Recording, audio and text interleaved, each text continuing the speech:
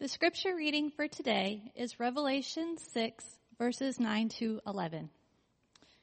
When he opened the fifth seal, I saw under the altar the souls of those who had been slain for the word of God and for the witness they had borne.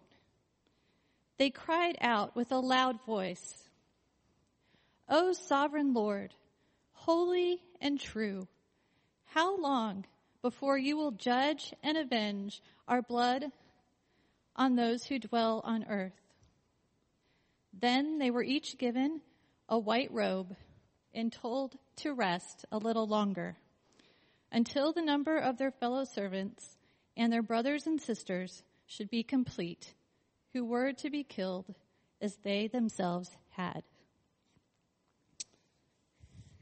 It's my pleasure this morning to introduce the Bocek family, Darlene and Vikrit, and their children, Anya, Ella, Selene, and Han.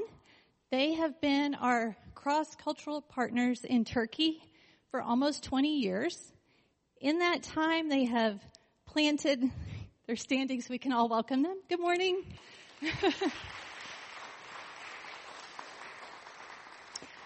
In that time, they have planted and pastored a growing church. They have so many interesting stories to tell, so I encourage you to talk with them after the service. Stories include everything from brothels to bomb scares to cruise ships to Andrew Bronson. So lots of stories to share. Please connect with them after the service. They have a table set up in the back. But please welcome Vikrit. He'll bring us our message this morning.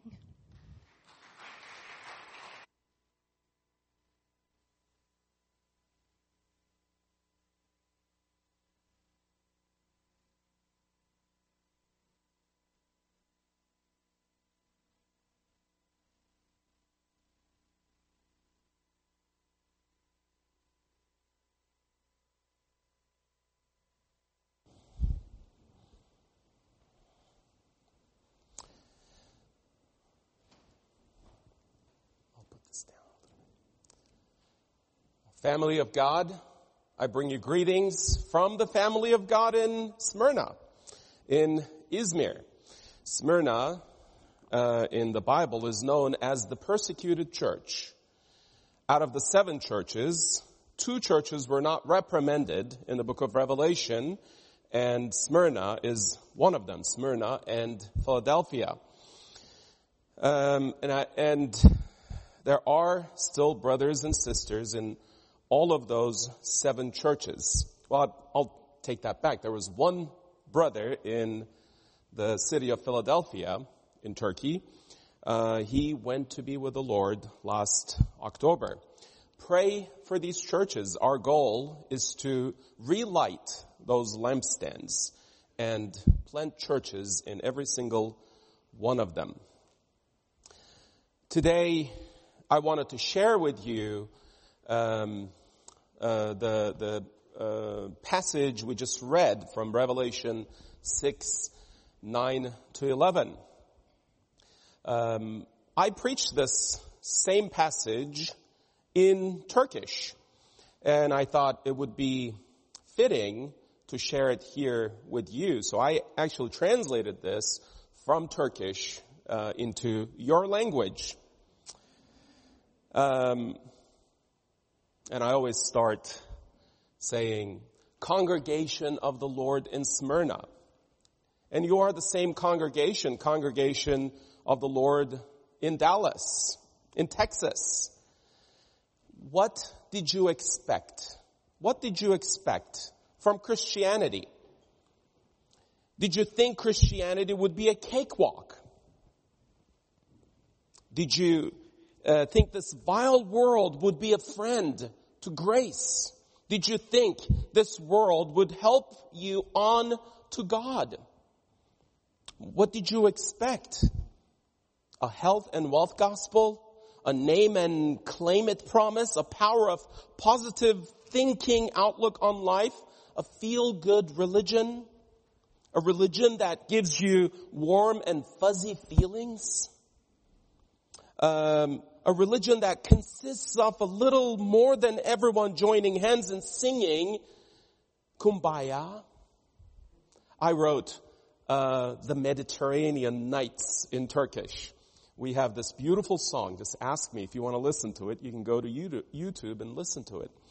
It's How Beautiful Are the Mediterranean Nights. And is this what you expected? And what did you expect? That you would be raptured and not even feel any persecution, any suffering, a golden age maybe, sparing you from any form of suffering. What did you expect of this Christian life? Revelation 6:9-11 sets before you a most sobering and a realistic picture as it answers that question. Do you want to know what you can expect from the Christian life? Then read Revelation 6:9-11. That is what you should expect from Christian life. As we read the book of Revelation and make our way through the book of Revelation, we find that imagery that we see, that we read about, intensifies in every chapter. The images become more and more horrific, the scenes more terrifying, and the issues more pressing. And we have come to expect that. And we see it here in this passage once again. If you thought the opening of the first 4 seals was disturbing, wait till you see what the 5th seal shows you. If you thought the writing forth of the 4 horsemen of apocalypse was unsettling, wait till you see the unveiling of the 5th seal in Revelation. In verse 9, it says, when he opened the 5th seal, I saw under the altar the souls of those who had been slain for the word of God and for the testimony which they held. So the 5th seal is opened and we see souls. The souls are not in possession of their bodies. Their bodies are in the ground, returning to the dust from which they came. We see only souls. These are those souls who have died.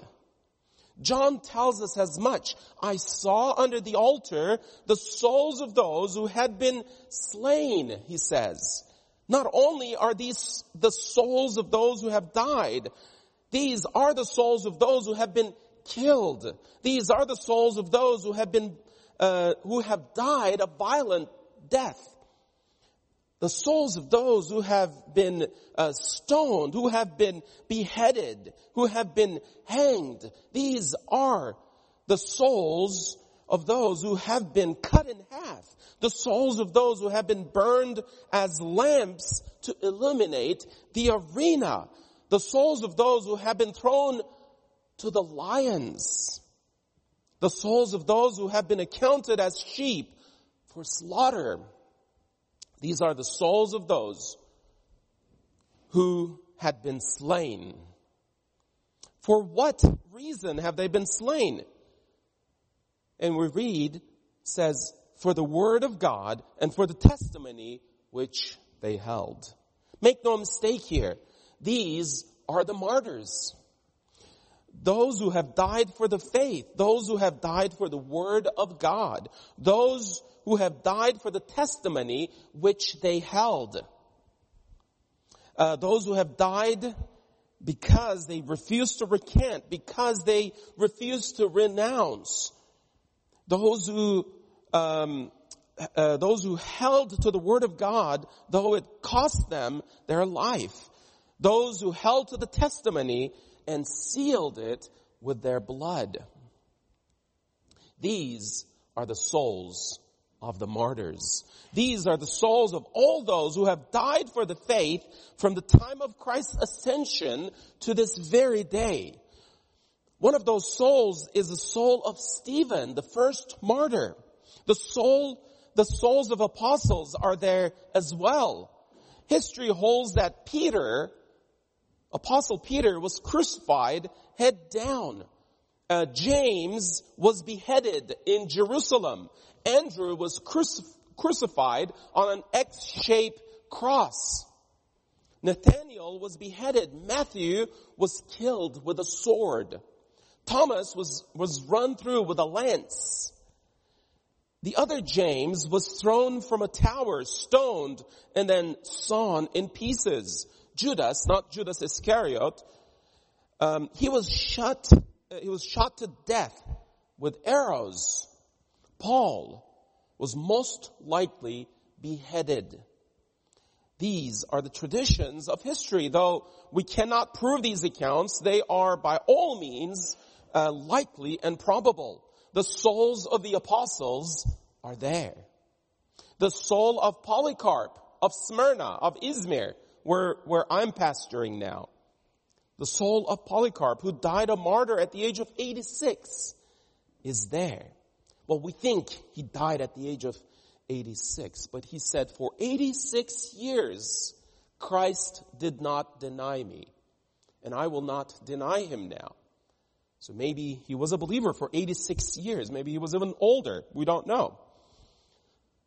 He was brought into the arena and commanded to say of the Christians, away with the atheists.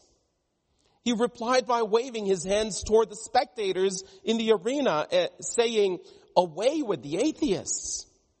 When he was threatened with wild beasts, he said, bring them on. When he was threatened with fire, he said, you threaten me with fire, the pains of which last for an hour, but the pains of eternal life, eternal fire await you. And he was burned at the stake. He did not recant. The soul of Polycarp is there. The soul of Blandina is there. She was tortured with every torture known to man, and she still would not recant. She was burned upon a hot iron chair, and she would not recant. She was suspended from a stake as food for the wild beasts, and she would not recant. And the beasts did not touch her. She was finally placed in a net and thrown to a wild bull, which finally killed her. She did not recant. The soul of Blandina is there. The soul of John Huss is there. The soul of William Tyndale is there. The soul of Guido de Bresse, the author of the Belgique Confession, is there as well. The soul of the martyrs are there. And don't fool yourself. Such martyrdom continues even to this day.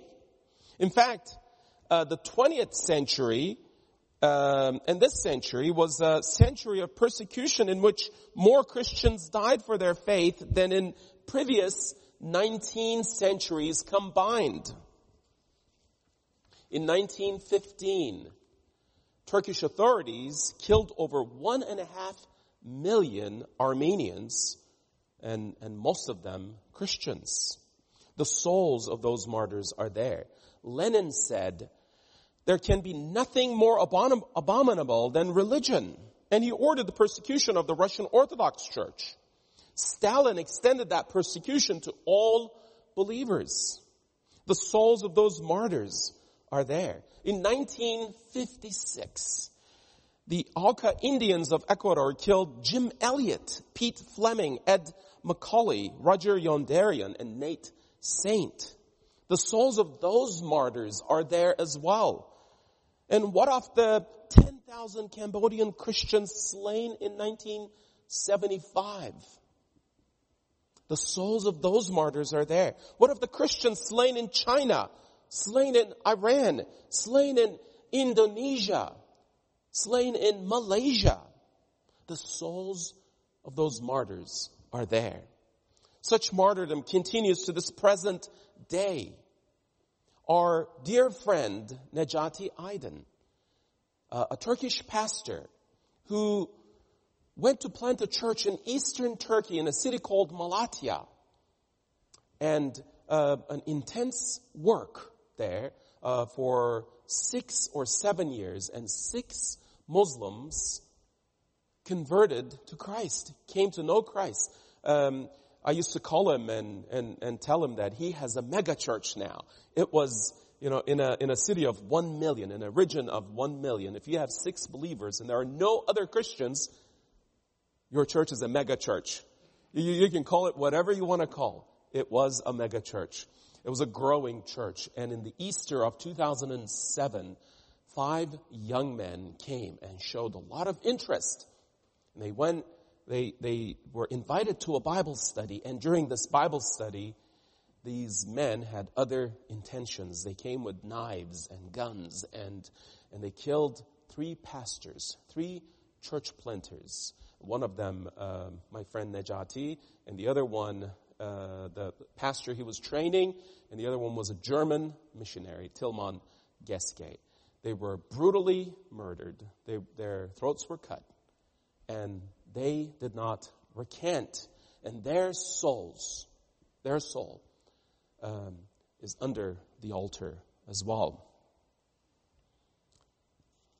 And where does John see these souls of the martyrs? He sees them under the altar. This is not the altar of incense that stood in the holy place just before the curtains of the Holy of Holies. This is the altar of sacrifice. That altar that stood in the outer court. That altar upon which the animals were sacrificed. That altar at the base of which was poured out the blood of the sacrifice. Where you would see the blood of sacrifice on the Old Testament altar, you now see the souls of the martyrs. Their blood having been poured out as they have sealed their faith with their blood.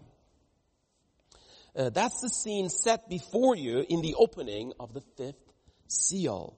In view are the souls of all the martyrs who have died for the faith from the time of Christ's ascension to the time of his return on the clouds of glory. These martyrs cry out in verse 10. And they cried with a loud voice saying, "How long, O Lord, holy and true, until you judge and avenge our blood on those who dwell on the earth?" This is a cry for vengeance. Notice, it is the cry of those who have already been slain. It is the cry of the souls in heaven. It is not the cry of the Christian on earth. Though the soul of Stephen in heaven today cries out, "How long, O Lord, holy and true, until you judge and avenge our blood on those who dwell on earth?" That was not his cry in his martyrdom. Then he cried, "Lord, do not charge them with this sin." In his death, he was conformed to his Savior. You remember the cry of Christ on the cross. He said, "Father, forgive them, for they know not what they do." The cry for vengeance comes only from the souls in heaven, not from those who still dwell upon the earth. Even in suffering, even in persecution, yes, even in death, the cry of the martyr is that of the cry of the martyr's Lord. "Father, forgive." Why the cry for vengeance from the souls in heaven then? Because they stand in glory, and their cry is based on the character of God. They call him Lord. And here, the Lord, that we translate, and the Greek word is despot or despote. And the word from which we get the English word despot or despotic.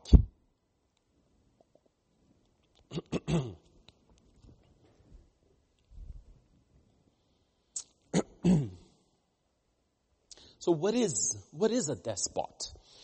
It is one with absolute power and authority. It came to mean something negative, like you're very despotic, or there are some despotic dictators. But here, the Lord himself, God himself, Christ himself is called the despot with all power and all authority. They call him holy and true. God, the all-powerful one with absolute power and authority, is holy and true. And in his holiness and truth, he must judge sinners. And this he will do. He has said, it is mine to avenge. I will repay. For this judgment, the souls under the altar cry out. They're crying out for the vindication of God. And you see the Lord's response in verse 11. Then a white robe was given to each of them, and it was said to them that they should rest a little while longer until both the number of their fellow servants and their brethren who would be killed as they were was completed. They're given a white robe and they're commanded to rest. The white robe is the righteousness of Christ. They have been liberated by Christ. They have been consecrated by Christ. They have been crowned by the Lamb in the righteousness of the Lamb. And they rest. Already now, they enjoy the eternal Sabbath rest. That is their condition. And yet, justice is delayed. Their blood has not yet been avenged. Final judgment has not yet been poured upon their enemies, which are also the enemies of Christ. Though they stand clothed in the righteousness of Christ, and though they already enjoy the Sabbath rest, they anxiously await for the final judgment. And when shall that judgment come? John tells us they should rest a little while longer until both the number of their fellow servants and their brethren who would be killed as they were was completed. And do you find that phrase disturbing? Do you find it unsettling? What can you expect of the Christian life? Your Lord tells you there are many yet to be killed as these martyrs were killed. And what can you expect, Christian? And this is what we see. Persecution, suffering, torture, even death. You are called fellow servants and brothers of these souls under the altar. Do you get the point? Your blood may very well run like theirs. Or your blood may very well run with their blood. As disturbing and unsettling as this passage may leave us, it also hints in the most tender of terms at the comfort that is ours. Comfort in the midst of persecution. Comfort in the midst of suffering. Comfort in the midst of torture. And comfort in the midst of death. And note again the place of these souls. They are under the altar. This is the altar by which you enter the presence of God.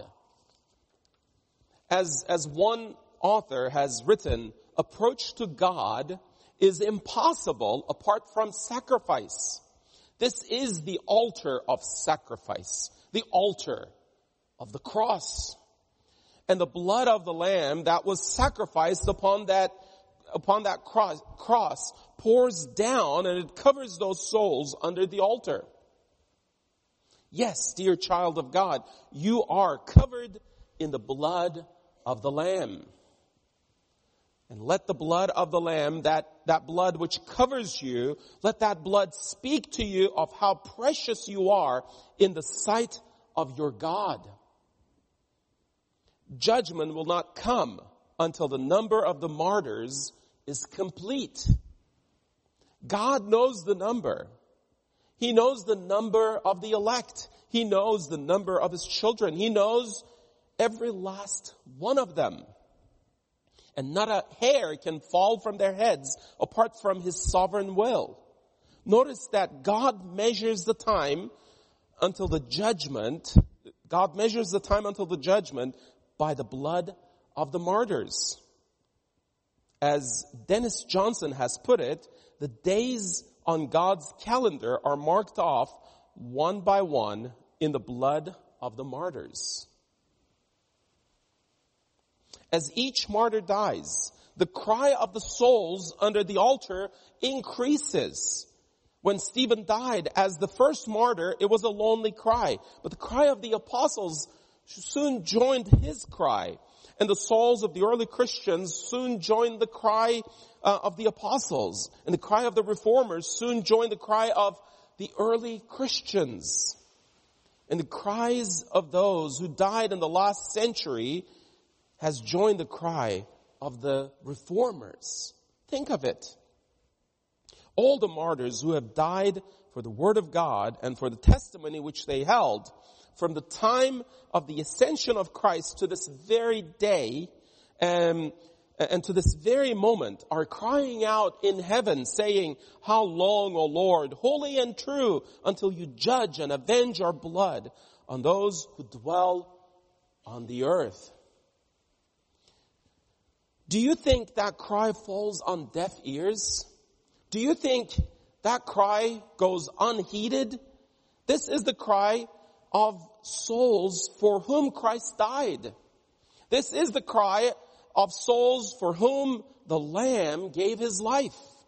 This is the cry of those who have been purchased by the blood of the Lamb. This is the cry of those who have been loved by the Lamb with an everlasting love.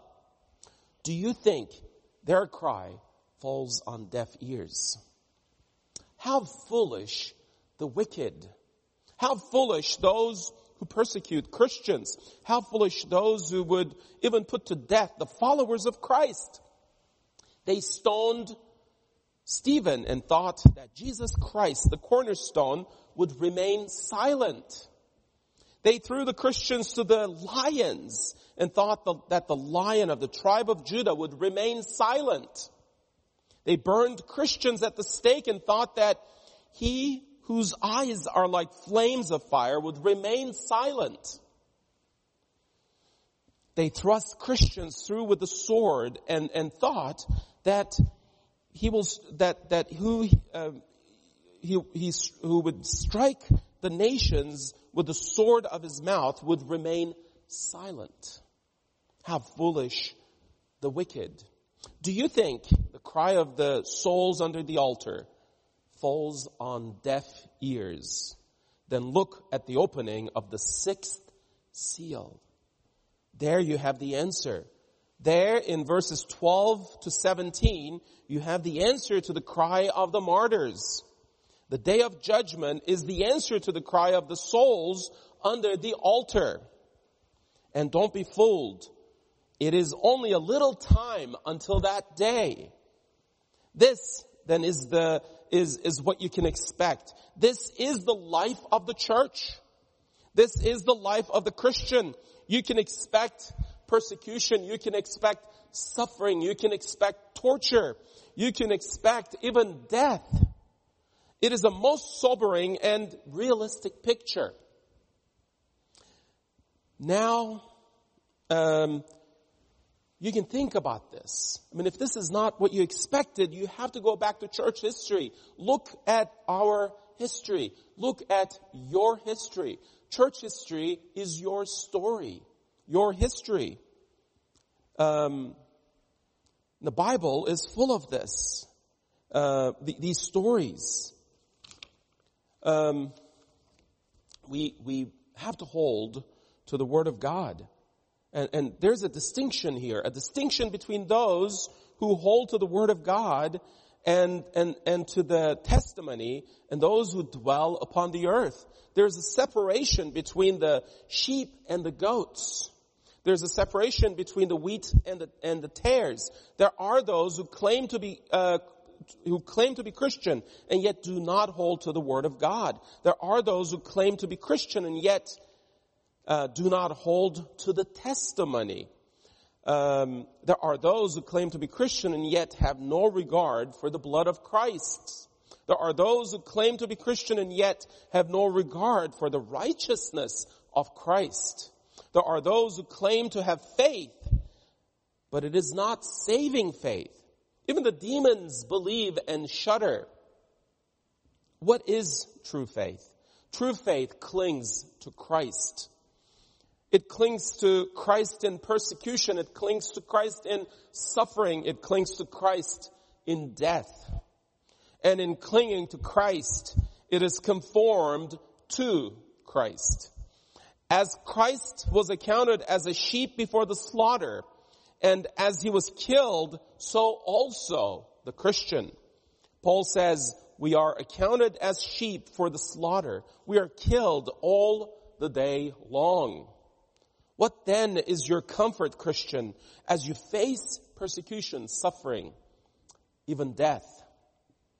And your comfort is this: in all these things we are more than conquerors through him who loved us. For I am persuaded that neither death nor life, nor angels, nor principalities, nor powers, nor things present, nor things to come, nor height, nor depth, nor any other created thing shall be able to separate us from the love of God, which is in Christ Jesus our Lord. Your enemies may bring you tribulation. Your enemies may bring you distress. Your enemies may bring you persecution, suffering, famine. They may bring you nakedness. They may bring you peril. They may bring you the sword. They may kill you all the day long. They cannot separate you from the love of God in Christ Jesus your Lord. In the name of the Father and of the Son and of the Holy Spirit.